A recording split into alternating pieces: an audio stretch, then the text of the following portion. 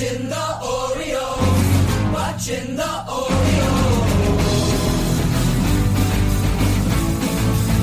watching the Orioles, watching the Orioles.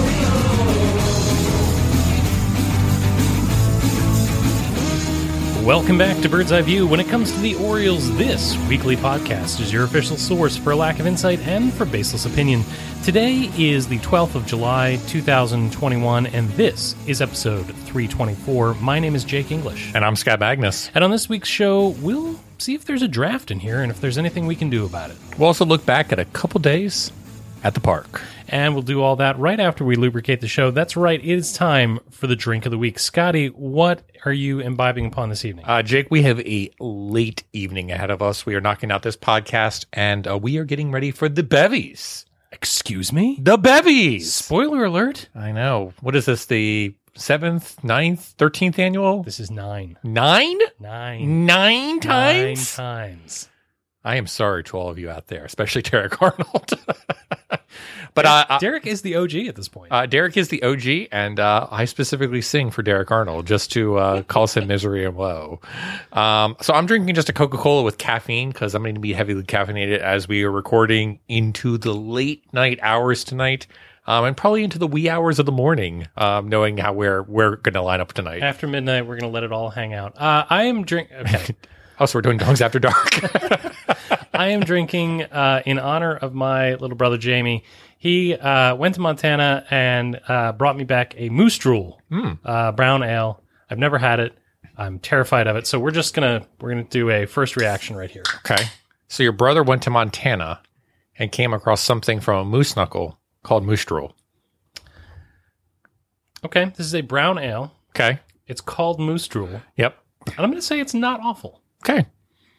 I mean, I would not seek this out on purpose. Good carbonation. It's wet. Okay. It's wet. Now, are you a big brown ale fan? I guess is my question. I'm not. Okay, that's why I thought that you're more of a hop aficionado as opposed to a malt aficionado.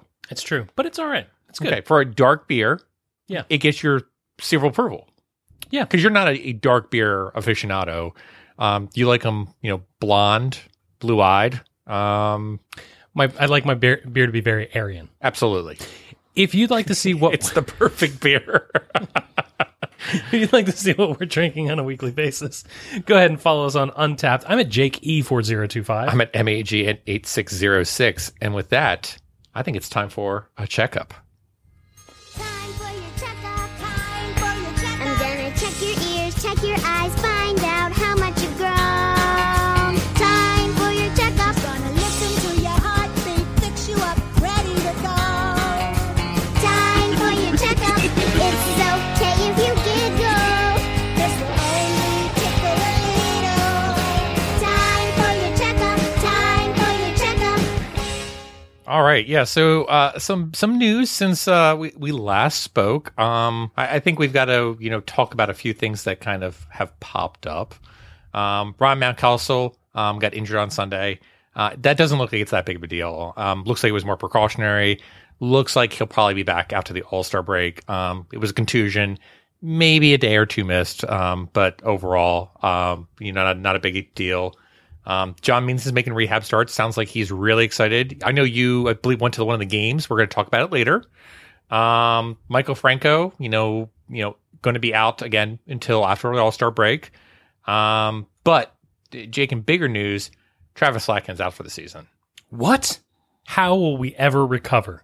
I don't know. But yeah, Travis Slatkin Sr.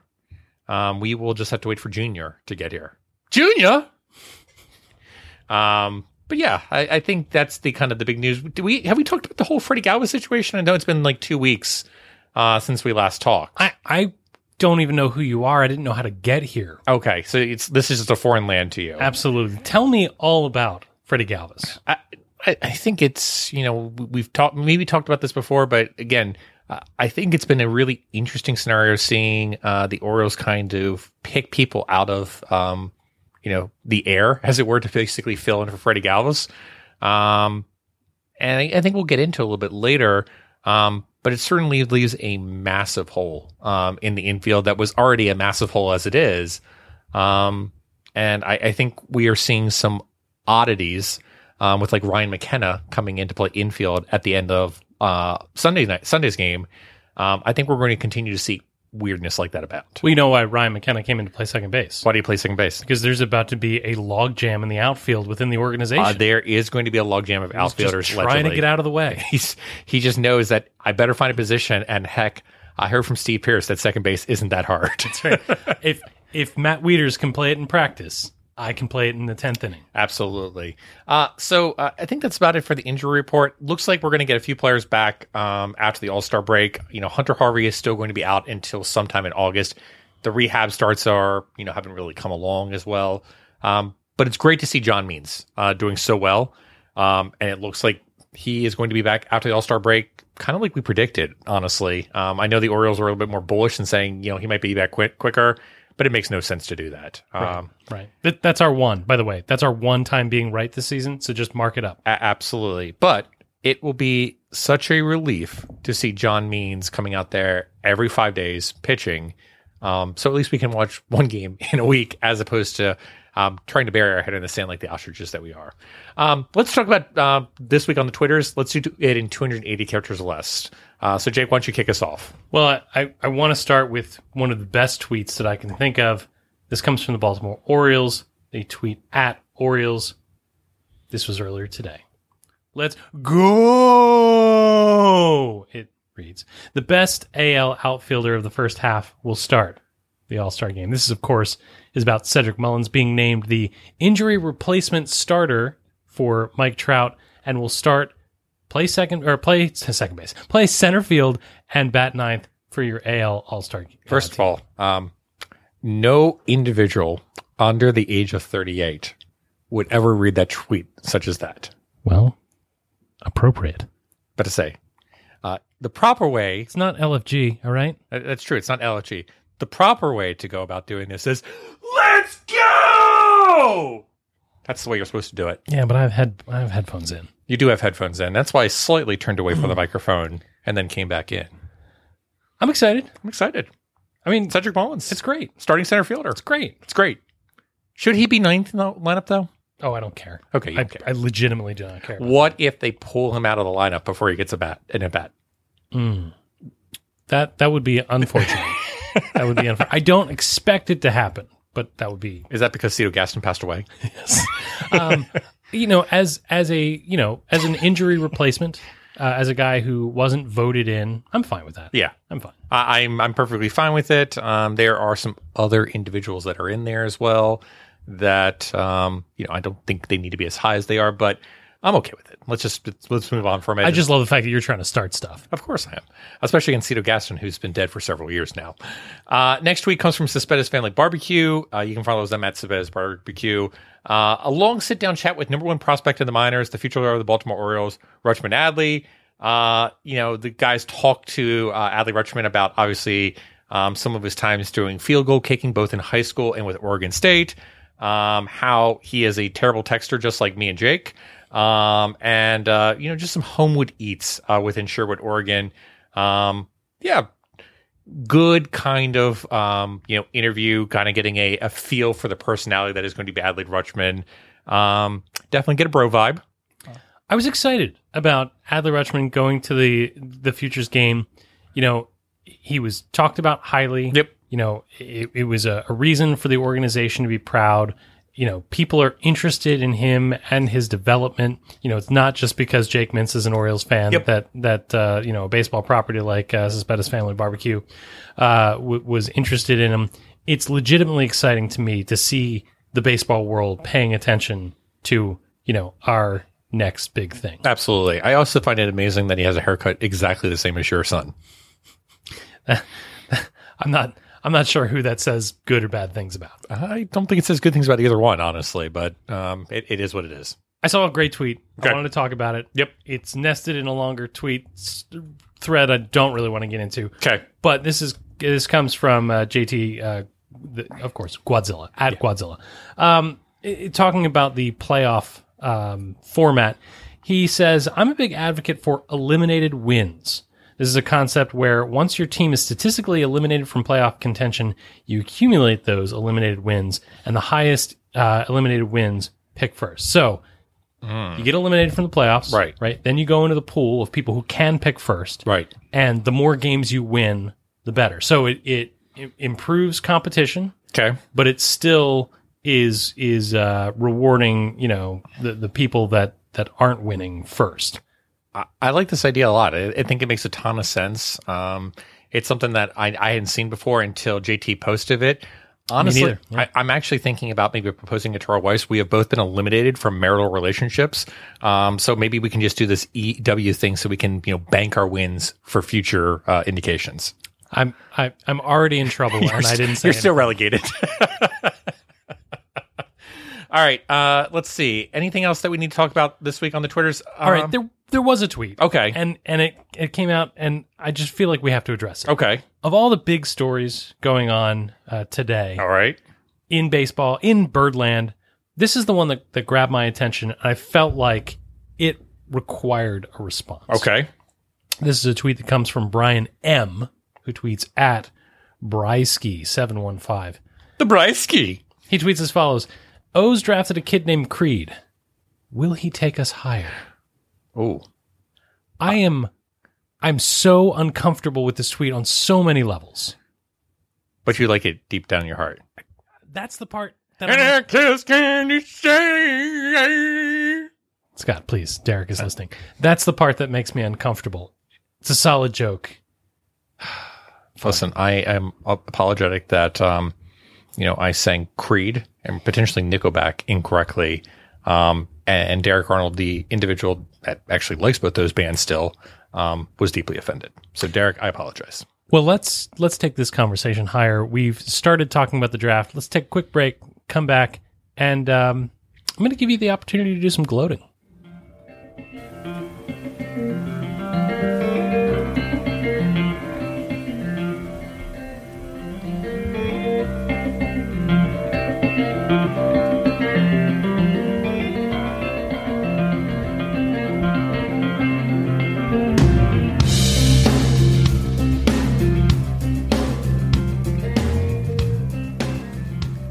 Scott, you nailed the Orioles' number one pick prediction. Even Travis Latkins pitches a clean inning. No, you At least not anymore. you called this earlier yesterday, and that ended up being what happened. And so I'd like, now that you already look brilliant, I'd like you to walk us through exactly what made you think that the Orioles were going to use their number 5 draft pick on Colton Cowser. So I have this game. It's called Yahtzee. And what I did was I put all the draft names onto it, and then I shook it out, and then Cowser came up the most amount of time. See, I can't even pronounce his name right. And that's what I went with. I was just like, hey, that's got to be the guy. When you started speaking, I thought you were going for Ouija. Oh, no. I understand that Ouija is the Baltimore game of choice since it was invented in Baltimore. But no, I just went with Yahtzee instead. All right, so this is an assignability. Let's go bank some money for later on in the draft situation. And again, it makes sense. I mean, if you read between the tea leaves and stuff like that of what the Orioles were putting out there, they were definitely interested in a few other players, but Cowser made a ton of sense of maybe being a little underslot. I think John Shepard actually made some really good points about this earlier today, where Cowser was expected to be 9, 10. So I mean, you're saving. I think what has he mentioned about $500,000. I think upwards of $1 million if the Orioles came to an agreement beforehand, which I think they did. You don't make this pick without having an agreement, right? Exactly. So I think it's going to be in that similar ballpark of 700,000 plus is the best way to put it. So I mean, it's definitely not the underslot pick as of last year with like Kjerstad, where you saved, I think it came out to be like $2.2 million. And you were able to get a lot fancier. This will give the ability to do a few additional things later in the draft. I will point out that I said that they would overslot at 41 and 65, which in reality they didn't do. But it does look like they may have overslotted in later rounds with the draft now going back to 20 rounds. I think it just gives them the greater flexibility to sign all their draft picks as opposed to 16, 15. And just constantly push more prospects into the talent pool. You know, we talked about this, Zach Wilt and I, when you were too well to attend. Absolutely. And we talked about, you know, where the Orioles were drafting and whether or not that really mattered. I think up high, like the Orioles are, you're going to get a good player, right? You're going to get a good ball player. You're going to get a good lottery ticket. I'm not sure there was anybody in this draft that was like, oh my God, if the Orioles pass on this guy, they're idiots. Right. You look at Rocker, right? Yep. A lot of people are excited about, but there are some concerns, you know, particularly with the fact that the velocity didn't develop the way that some had thought that it would. And Vanderbilt literally used and abused their pitchers for multiple years now through the College World Series. But you look and you say, you know, is there a player that the Orioles, you know, failed to go out and get and instead took Cowser that we should be upset about? I would argue probably not. I don't think there was anybody at that position that I feel, you know, terrible about. I think if there was one player I probably would have gone out and would have been Leiter. But again, he was already taken off the board at that point.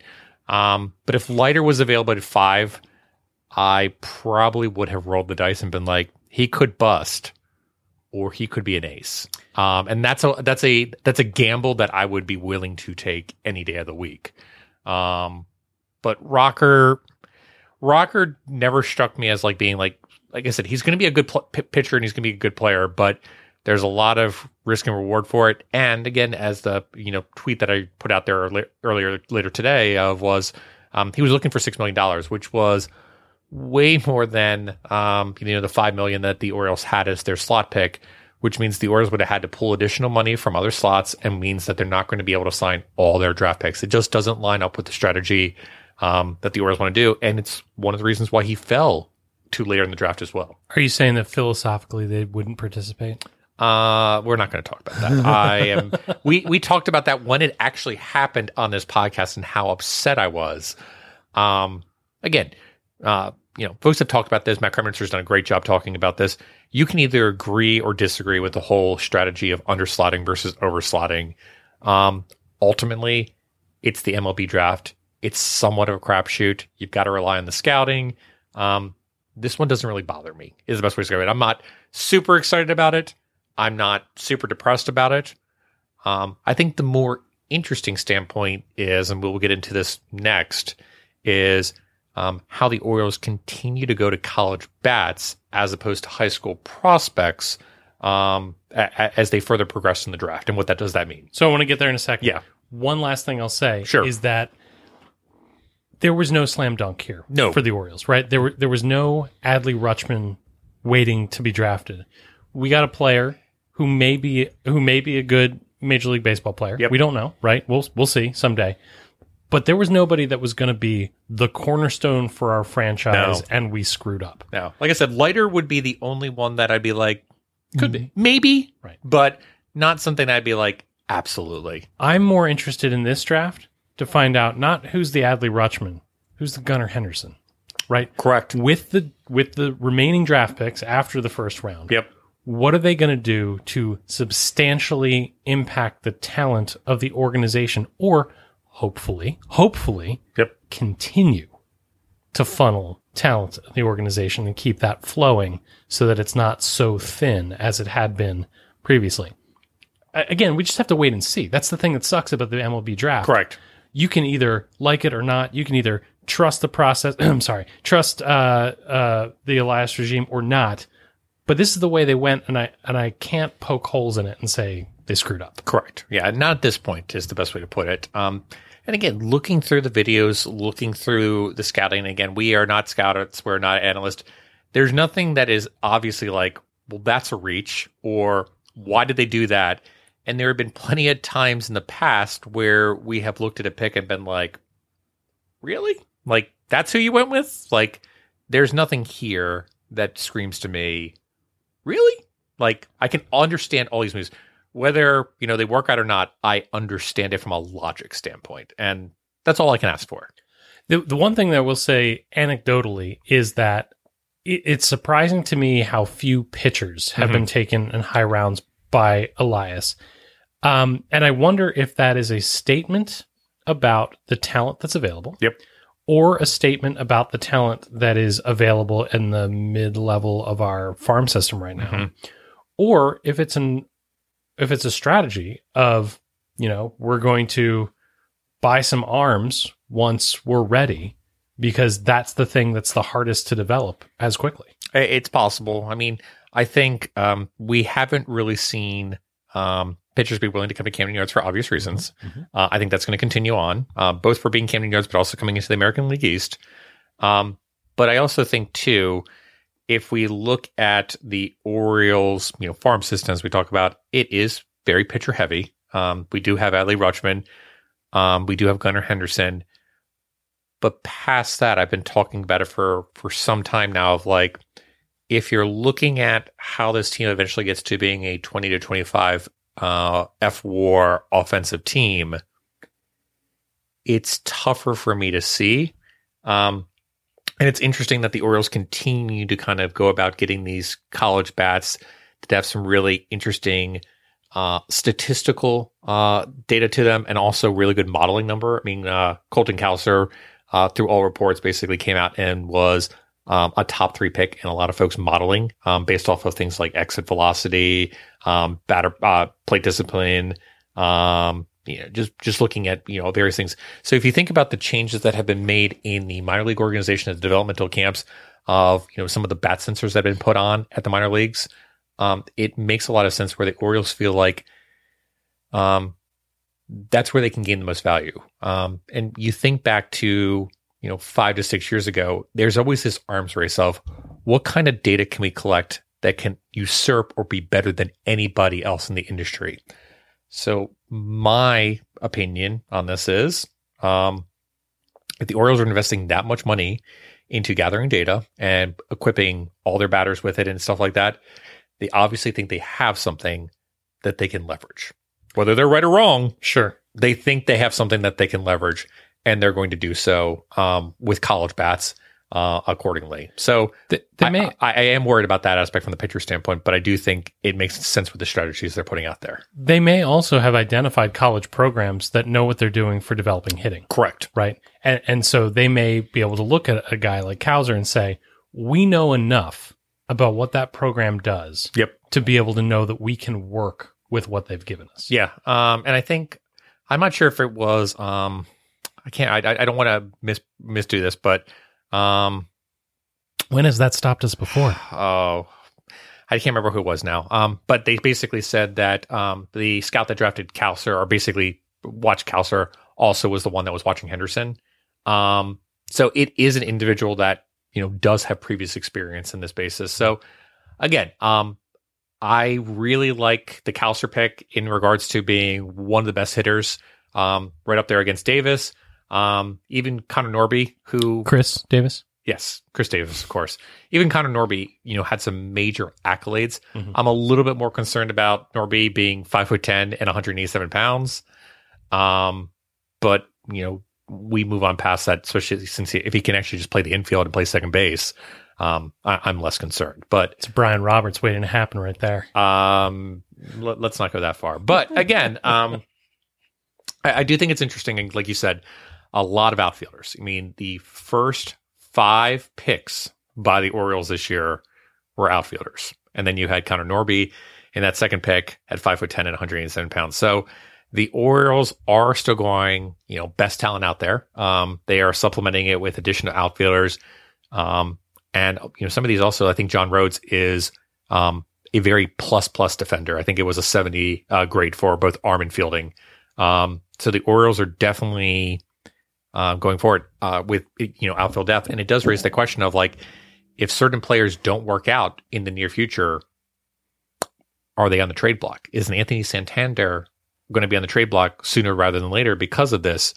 With Austin Hayes and Cedric Mullins, do you need both? Do you trade one? Well, the other thing that I think about is, we talked about, maybe the Orioles organizationally are going to, buy arms because they're not drafting them. At the same time, if they're drafting all of these qualified outfield prospects, sure, you can always trade them. Yeah. And the Orioles might be able to take advantage of the things that other teams have taken advantage of. You don't know, right? Look at what we got back. That's what people always say is, draft the best person. You'll eventually be able to trade them if Right. necessary. If you have a problem, it's easily solved. But Yeah. look at what we got back for Manny, right? Yeah. Look what we got back for any of the players that we traded off.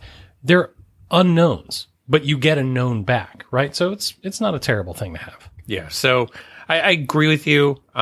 It's something to watch as we go further through the rounds. I do think that there'll be more pitchers taken in rounds 11 through 20. But that being said, Whoa. When has ever a pitcher from the 11th round made it to the That's major true. leagues in a meaningful fashion? that's a good point. But yeah, like I said, I think we'll see some more pitchers. But I do think there is this basis where, the Orioles, in essence, think, hey, we got to do something. And it's interesting to me that they continue to go to college bats as opposed to high school bats too, both in terms of the metrics, both in terms of, knowing the development systems that are going on at the colleges. And also, these guys are going to be ready in 2 years. So they're going to be ready in 2023. Is something happening in 2020? Nothing has to happen in 2023. Let's just get that straight. Nothing has to happen.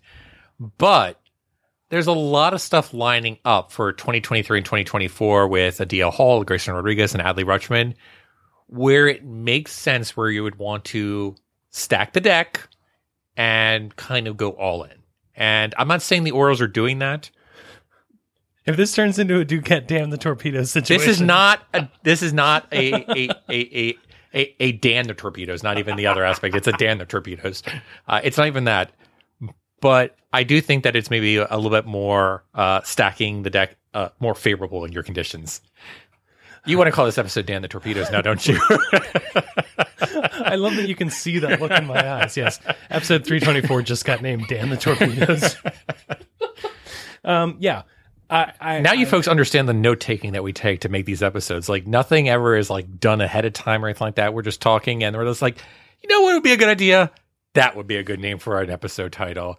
People are like, wow, these guys are like potentially witty and they think about this. No, we just do this on the fly. So the curtain has been pulled back. I don't even remember. This is what going to be a we short were episode, by the way. I was just going to mind you. The draft. Yes. We were talking about the draft. And we were talking about 2023. Are you just imagining Dan Duquette as a torpedo right now? It'll be interesting to Do you think it'd be a blue torpedo? No. Okay. No, I don't. Never again. Never again. Do you think the Canadians would use it? It will be cold. I do think it's interesting to see, what will be available when. And, as you've indicated, maybe the college is about the fact that they're trying to accelerate the rebuild as much as possible. It used to be, that you wanted to get high school players so that you could be sure that you were absolutely. in charge of their development. Yep. Right. But I think that really speaks to where the Orioles are. It's not, the reeking of desperation by any stretch of the imagination, but where we are. There's enough good pieces. And that's the whole point is like, if it was a matter where you didn't have enough good pieces right now where you're like, all right, we're in still significant rebuild mode. I think the Orioles might have gone for one of the high school shortstops. But having, the top pitching prospect in baseball right now, DL Hall right behind him, Adley Rutschman, you have three pieces right there where you're saying, if we can go get 2 or 3 more pieces, we're done. How are you ignoring the messiah of baseball, Jahmai Jones? It's true. I'm glad to see that Jahmai Jones now has become the running gag of like, well, Ryan McKenna got to second base before Jahmai Jones got to second base. Like, that's the kind of, Orioles Twitter content that I'm glad to see. Don't get me. I want to see him. I want to see it. I want to see him in Baltimore, but I'm almost enjoying this more. Right. But yeah, you're absolutely right. Like I said, let's not knock Jahmai Jones. Like, again, I'm not expecting big things from Jahmai Jones. But again, if he can be a above average second baseman, 1-2 WAR, awesome. Like, that's great. I'm sorry. I've totally let this conversation wander. It's my fault. I got off topic. Let's go back to talking about how smart you are. No, not at all. For being able to call this correctly. No. Scott Magnus, you did this. I did nothing here. This was sheer luck. This is the first time in almost 10 years that we actually got something right as a prediction. Let's just mark this day and move on past it. But, overall, after 10 rounds, and again, it's impossible to tell with the MLB draft. I am perfectly fine on where the Orioles sit after day 2. We'll have to see if they sign everybody. but I have no major concerns at this given point. No major concerns. I have a high degree. I have quiet confidence that they're going to sign these guys. I have quiet confidence as well. Like I said, I think if you want to look for a flaw, maybe a pitcher or two else would have been nice, but I think that's a minor detail. So, anything else you want to talk about in the draft? Because, like I said, there really isn't anything else we know. No, especially me. All right. Well, maybe we can actually talk about real baseball and talk a little bit about some of our experiences at the ballpark as of recently. And we'll be right back.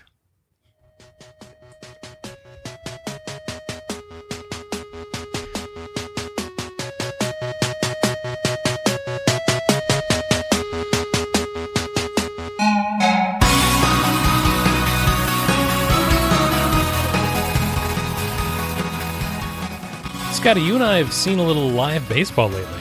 Yeah. Not together. We need to get on that. Yeah, we haven't gone together in a while. And my son was actually talking about going with your son. And I said, well, we could just drop you off two in the stadium and you guys can go in and, me and Jake will be over at Pickles. We'll grab you some beers and it'll be fine. No issues. But yeah, we have partaken in some baseball. I've been to Oriole Park, I think maybe 3 times since I last saw you. Getting a feel for it. Got to actually attend some games without a mask on for the first time. Nice. So that was interesting. But yeah. It's been fun. How about you? Where you been going lately? We went to Aberdeen this past week or last week, I guess. We went to Aberdeen on the 3rd of July with some family. Had great seats. It was a great game. The Ironbirds actually stormed back and won, excitingly and decisively in the 9th inning. It was a come from behind win, and it was a lot of fun to watch.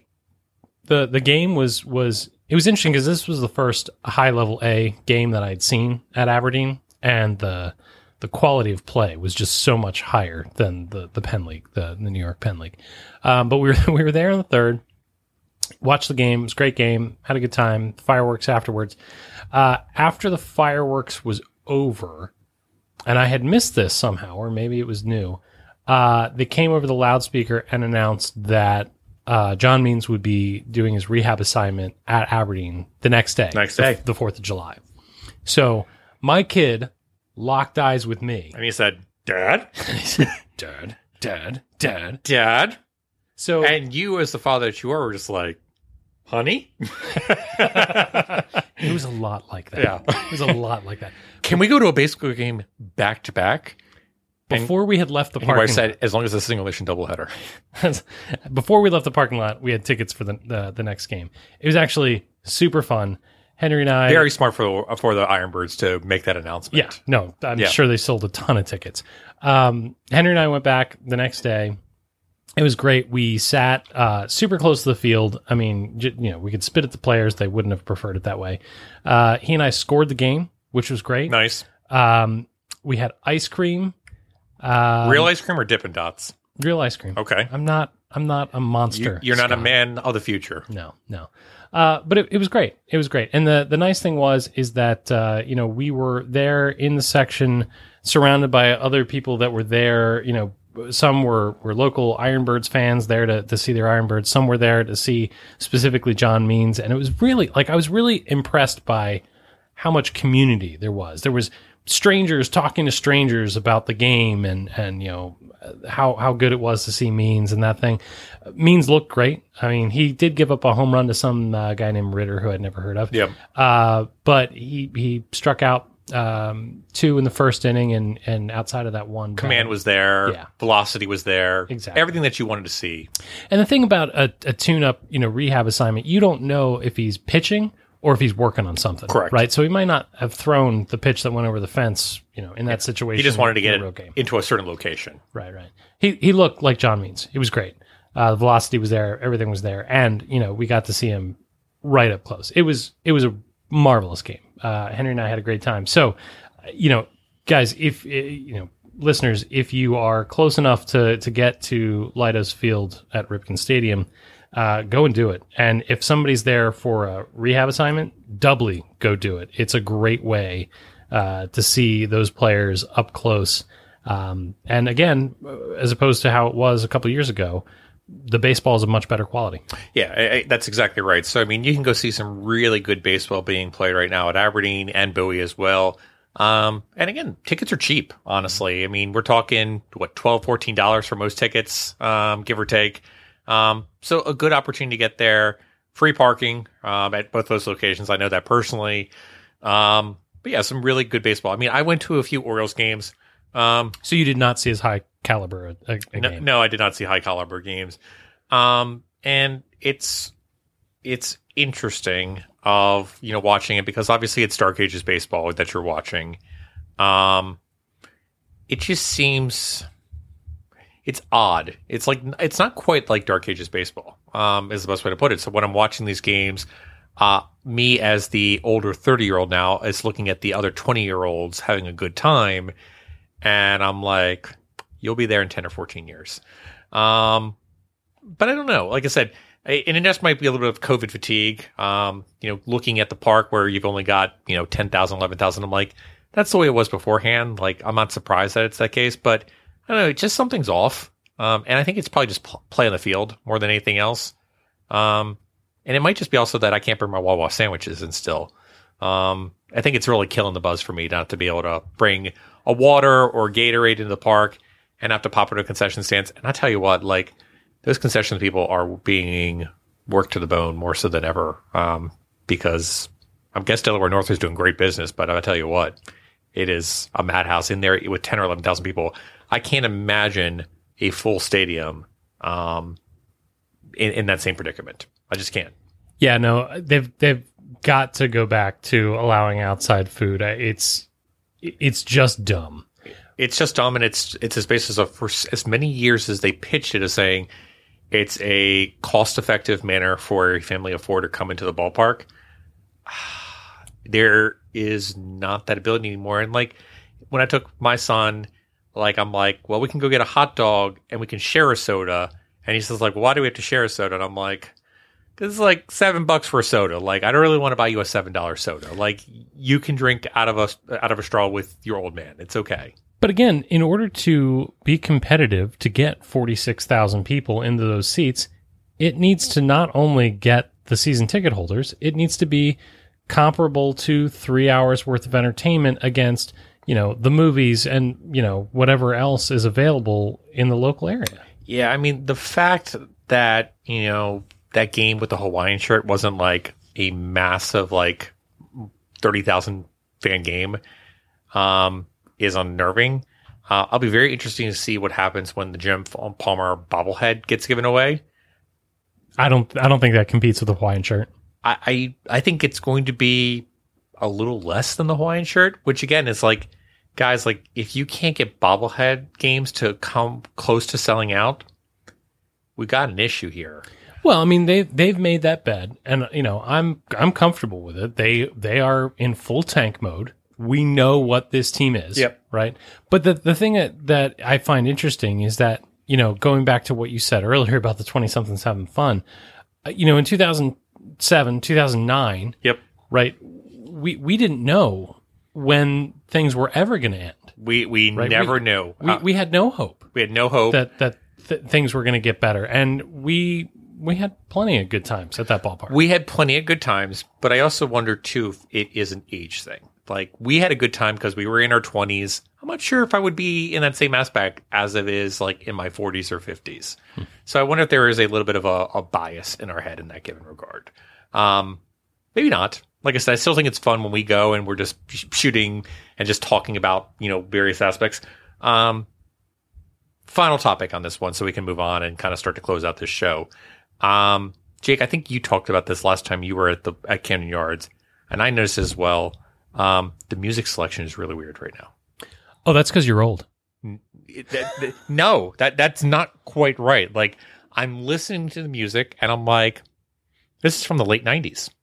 This is from the early 2000s. And it's kind of got like a rock vibe and like a metal vibe and occasionally. And I'm like, where's my 1960s and 70s music? Like, you're old. I'm not old. I recognize the music. It's just not ballpark music. I want my ballpark music. The changes happen, Scott. You got to go with the times. So, let me talk to you about this classic rock band that I heard on, I think it was what's 100.7 is the Wave. This is classic rock band that I heard. It's called Nirvana. Have you heard of it? Dude. So Have I triggered you here? you've triggered me. So I used to have a problem with hearing Nirvana on the classic rock station, but my kid is 10, right? My kid has a drum set.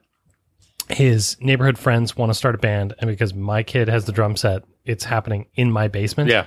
And that noise is you don't recover from being in the same house as all that. But it's funny because the boys are super, super into this band that they've discovered called Nirvana. Yep. And they're like, no, you don't get it. I was like, no, you don't get it. Yeah. When I was 10, Nirvana was out. Yep.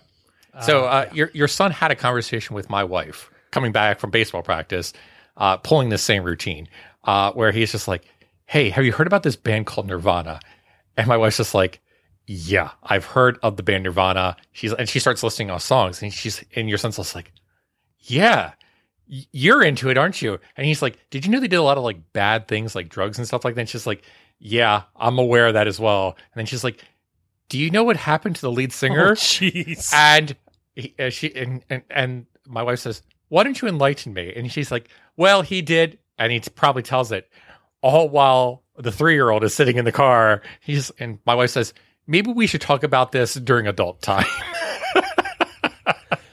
So This is why your son is an expert in 1990s classic rock, okay? My son is an expert in all things. Just ask him. But this is why there's been a shift. This is why there's been a shift at the ballpark, because that's the oldies now, Scott. Oh, that's the oldies. Look, I'm okay with it. Like I said, I don't mind the aspect that we're calling this the oldies. That doesn't bother me anymore. The fact of the matter is, I think Dave Matthews Band deserves to be played on the oldies station. I believe that Creed deserves to be played on the oldies station. But the fact of the matter is, it's still not baseball music. Like, it's not stadium music. I'm just going to point out the like I said, if you want to play some Chumbawamba, I'm good with that. I'd like to point out the irony. Yeah, of you having the problem with absolutely with more, not even modern, more modern music, more modern being played at the ballpark, and I'm the one defending that position. Again, I think it is a basis of it's not just the more modern; it's the type of music. All so right. there are certain music that I still consider that would be a better choice while playing it. So, like, if their relief pitcher is coming off the mound, I think you play "Bye Bye Bye" and stuff like that. Like, you got to mix it up a little bit and not do like metal grunge. So in you my would opinion. prefer more pop? Oh, absolutely. Right. 90s is all about the pop. Like late 90s is all about the pop. Like early 90s, sure. Absolutely. Or like, This is the worst tangent ever. Listeners, I apologize in advance. if you've got like an outfielder going back and they make a terrible like play and they like get injured, you play Torn by Natalie Imbruglia because they just tore their ACL. My little brothers came up to the house yesterday. My brothers are 22 and 20, by the way. They came over to the house. The topic of music videos came up, and I was like, do you guys know about pop-up videos? Yeah. Neither of them had any idea what it was. And so, damn if we didn't watch about 25 minutes of pop-up video. These on YouTube. youngins. It was hilarious. So the stadium is different, Scott, but Scott, different is okay. Different is okay? Different is okay. Okay. Different will become the new normal, and you just have to go with it. Okay. It'll be all right. Thanks for talking me through this. It'll be okay. Well, with that, let's find out who is okay this week in Fantasy Boss.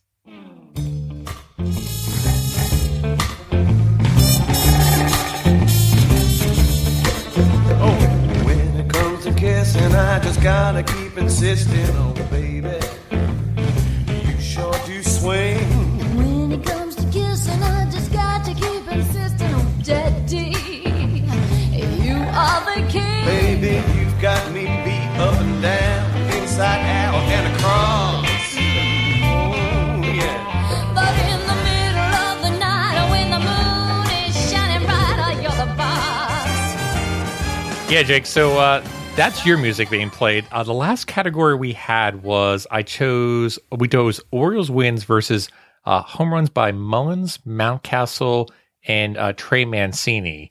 And Mullins and Mancini managed to put together 5 home runs, and then Mountcastle actually had another one, so 6 in the time frame, while the Orioles managed to put together 3 wins.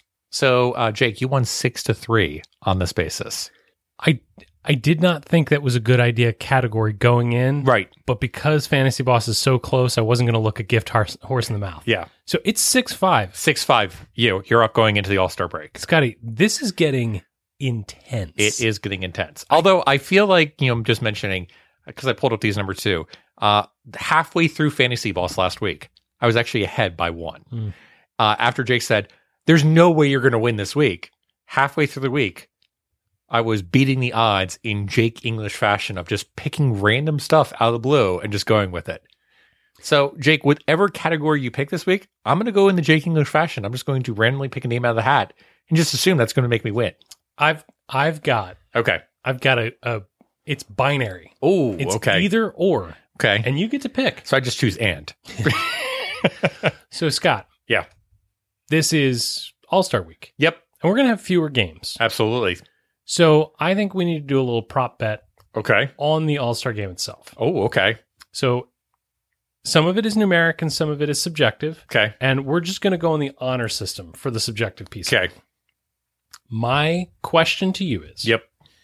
will Cedric Mullins, the Orioles All-Star, Mm-hmm. I'm sorry, the starting Starting center fielder. for the AL All-Star Yeah. team, will Cedric Mullins have a hit or a notable defensive play in the All-Star game? And when I say notable defensive play, what I mean is something they go back to for a couple of replays. He lays out diving, he goes over the wall to get something, a good play. All right. An outstanding play. So I'm going to say yes. All right. So you're going with the 1 and I get the 0 on the binary thing. Yes. So I think he's going to have a defense play. I don't think he's going to have an offensive play, specifically because he's got Aaron Judge in left field, and I think he's going to have to cover a lot of ground. You mean All-Star Aaron Judge? All-Star Aaron Judge. All-Star notable left fielder. Notable left fielder. I mean, if he was in a stadium that was specifically tailored to his talents, he could potentially play a different position, but instead he's playing left field this evening. Okay. So Fantasy Boss this week, Cedric Mullins, will he have a hit or A defensive highlight. A defensive highlight. We'll call it like a web gem. Yeah. In that given aspect. And we'll have to make the determination of what is truly a web gem or not. But I would think it'd be, an out above average of at least like 50%, 50 to 60%, somewhere in that ballpark. And the listeners can help keep us honest. So when you hear this, make sure that you tweet at us. If you see a play on Cedric Mullins, is it a click or not? Correct. Yeah, just put in hashtag fantasy boss and we'll find it. So again, Jake's up 6-5. We'll figure out if Cedric Mullins truly owns it for the All-Star game. I'm going to be positive. And we'll come back next week and talk about that. With that, let's find out who's good, who is bad, and who is ugly this week in Orioles baseball.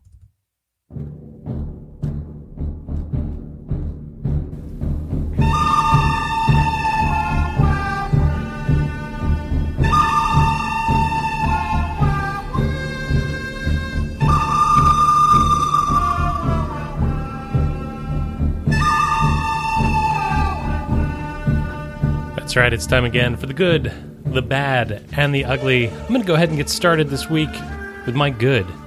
My good is going to go to Domingo Leyba. Who? He's one of the guys. Who? He's one of the guys that does the stuff. Where did we get this guy from? Mm-hmm. I think he came from Arizona. He did come from Arizona, but the only team that's worse than us. But I reiterate my statement. Where did this guy come from? Like, was it a waiver wire pick? Was it a... Yeah, I think it was waiver. Okay. Because I have no recollection of this guy. Like, he came up, and I was just like... Oh, no, we picked him up, and I was like, okay. It's hilarious because right now we have games in which there are multiple players whose jersey numbers are in the 80s and the 70s, and I'm like, is this a spring training? Is this extended spring training? Like what's going on here? Between McKenna at 65, I think Leyba is 75, and then one of the pitchers and Gutierrez are both in the 80s, and I'm like, come on, guys. What's really nice about those spring training games when you're getting people like in the 70s and 80s is the Orioles break out the Yankees jerseys where there's no name in the back of the jersey, and they just have a number. But then somebody else wears that number the next day. Anyway, Leyba, I got to tell you, had a good week. He had some at-bats to work with, and he did the most with them. He had a 116 weighted runs created plus Hey, and it's a not bad. 341 WOBA, and didn't stick out like a sore thumb in the field. So, as a guy who's picked up off the waiver wire from one of the worst teams in the league to another, he's, again, doing the whole audition thing as best you can. Doing the thing. Get the opportunities that you can, do the best that you can with them. Hey, good on you. Good on you. I'm going to go with Cedric Mullins. Again, had a really nice week this week. I'm going to go for the 2-week split and is posting a 159 weighted runs created plus. But really, the story is him being named to the All-Star team, him starting in the All-Star game. I think Cedric Mullins has really been the story of this half season so far. We'll talk about him more as this week progresses into the bevies. But Cedric Mullins gets my good for the week. Yeah, and we're not supposed to... we're not supposed to look beyond the week, but the whole first half, right? I'm so glad that he's still good. Oh, absolutely. And like I said, there's been ups and downs, but again, he is still posting really good plate discipline, really good numbers. There's a lot to like about Cedric Mullins. And again, it is over a long enough sample size. And there is a different approach now with him only batting from the one side where you say, I could see sustained success. Maybe not to this given degree, but if he's a 120, 130 weighted runs created plus a center fielder with the way he plays center field, yeah, that sounds great. If he regresses from a lock all-star to a guy who belongs in the majors, that's still a coup. Yeah. It's still an absolute steal. Yeah, I mean, just putting in perspective, again, we'll get to this later in the week, but on the season, he has a 3.8 F4. In a half a season, 3.8. Yeah. Holy cow. Like, that's unbelievable. No, 100%. All right, my bad for this week is going to go to Anthony Santander, a 36 weighted runs created plus, almost 40%, 38.9 K percentage, and a 221 WOBA. I know that he hasn't been right all season with that ankle. I would love to see much more out of Santander. I had bought into him as a hitter. And it hasn't been the case. So this week he was bad. Yeah, my bad's going to go to an individual that just kind of got back from the injured reserve. And it's Cesar Valdez. I mean, the dead fish is just not working anymore. Hitters are waiting on it. It's just not fooling anyone. In just a few games, he's got a 22.5 ERA. I hate to say it, but I mean, I think Cesar Valdez is probably next on the chopping block to be dropped. And again, that's tough for a 36-year-old because he probably is not going to get another chance. But the fact of the matter is he just doesn't have it. And I think it's just a matter of time before a spot is needed and the Orioles have to fill it. But Cesar Valdez isn't long for this team. All right, my ugly is going to go to the opener. I'm so sick of seeing the opener. And I'm not talking about when the Orioles declare that they are going to go with an opener and then a bullpen game. I mean Matt Harvey. Yes. I am so sick of Matt Harvey opening games. And we've talked about the fact that, we retire people from being ugly. And do we need to retire Matt Harvey from being ugly? I say not yet because I need to rage. Rage against the dying of competent pitching. He's a nice guy. He's working hard. I wish that he had it, but he doesn't have it. This week, again, like previous, just ugly. Just not a good look from Matt Harvey. His start was, let me see. 3.2 innings pitched. And again, not impressive. Didn't do good work in that time. I realize this is a terrible team and that there's nobody bursting from the minors to take that spot. But I don't know what else we're doing here. Yeah, I agree with you. And my ugly is going to be similar. Matt Kremnitz are pointing this out. And it's just the starting rotation in general is ugly. For the month of June and now going into July, the Orioles starting rotation is 1-17, has an ERA of almost 8. And no current Orioles starter has an ERA under 5.95. Opener. No Orioles opener. No Orioles opener has a ERA under 5.95. Obviously, that'll change when John Means is back. But yeah, there is no good starting pitching option. I think that is again, if people want to look for negatives right now on the team, it's not the aspect of the starting pitching is poor. It's the fact that, we haven't seen the development like we were expecting for certain prospects. Like Keegan Aiken is a great example, where you are now kind of saddled with this basis of who is going to fit into that rotation. And right now, there is still that looming question mark of John Means, DL Hall, Grayson Rodriguez, question mark. And there still is not a fourth or fifth person that has established himself of saying, this is our fourth starter or our fifth starter going forward. So I think the second half of the year is really going to be about that, which is who could potentially be a number 4, number 5. Is it someone that could potentially come up in August or September and make that? Or is it a matter where the Orioles need to get creative? Or is it a situation like we talked about for 2023 where you said buy arms and you're going to go out and buy a fourth or fifth starter on the cheap, similar to what you just tried to do with Matt Harvey and obviously failed doing? Sure. And the other thing about it is that these guys are not hopeless. Which of these guys is going to be the next Brad Brock? Right. That is a hugely, hugely valuable role. Correct. Right? Who is, you look at a guy like Lopez. I think Jorge Lopez could be an incredibly successful major league pitcher. Maybe not a starter. Correct. And you're absolutely right. I mean, a lot of these individuals do have that potential to be a Brad Brock, a Zach Britton, a Jim Johnson. I mean, there's plenty of opportunity for folks to fit into that role in the bullpen. And I would also say, too, we still don't have a closer. I mean, I know it doesn't come up that often, but no one has been able to establish themselves in those high leverage situations as being a closer. Definitely some interesting players in the seventh and eighth inning, but no one has been able to come out and be lights out, shut down, like you need to be for a closer. I don't know. We've had plenty of people close out games. Oh, you mean for us? For us. Oh, yes. Oh, not people who've closed out games that we were participating in. That is correct. Okay.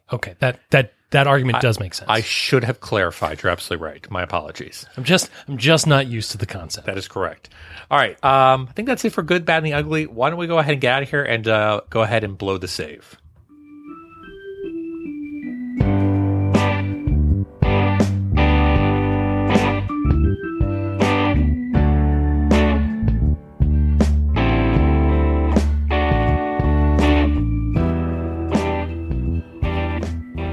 So, Jake, I was driving home today, listening to the radio, and, I keep hearing this aspect of we're living in this, silent Cold War going about in this world. And I was listening to the radio, and the thought popped through my head. I was listening to it, Live and Let Die was playing. And I thought to myself, would Jake English consider Live and Let Die to be the best James Bond theme song? Or is there another James Bond theme song that would pass Sir Paul McCartney as being the best James Bond song? Oh, no. Oh, no. All right.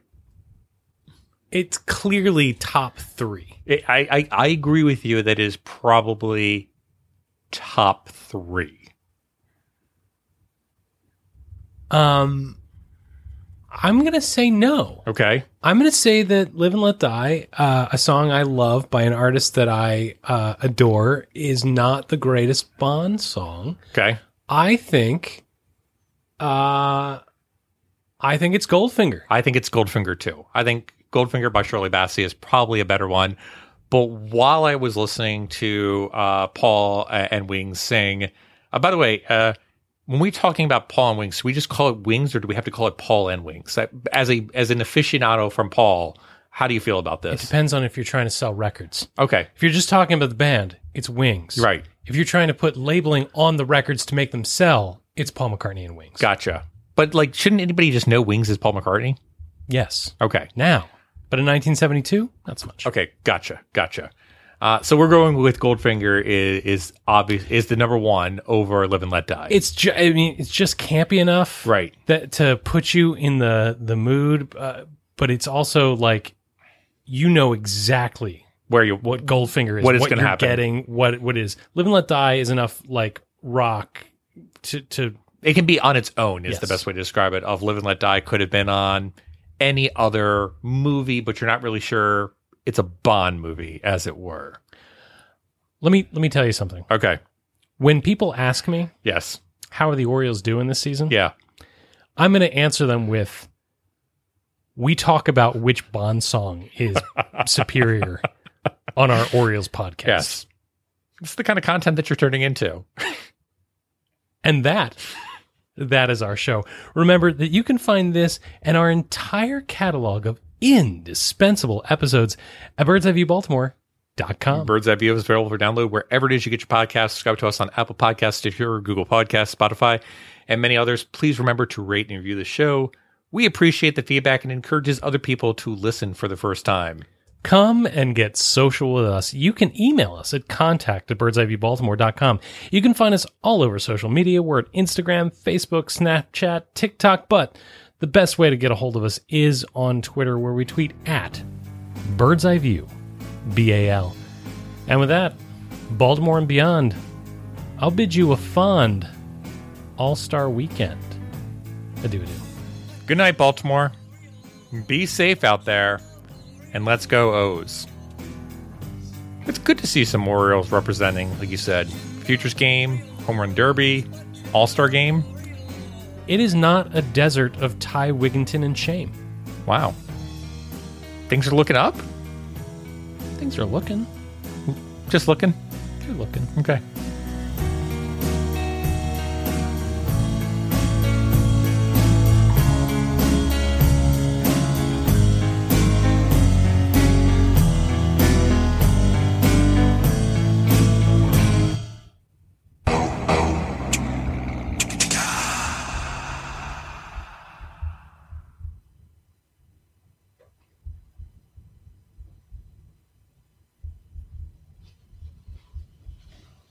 You're still here? It's over. Go home. Go.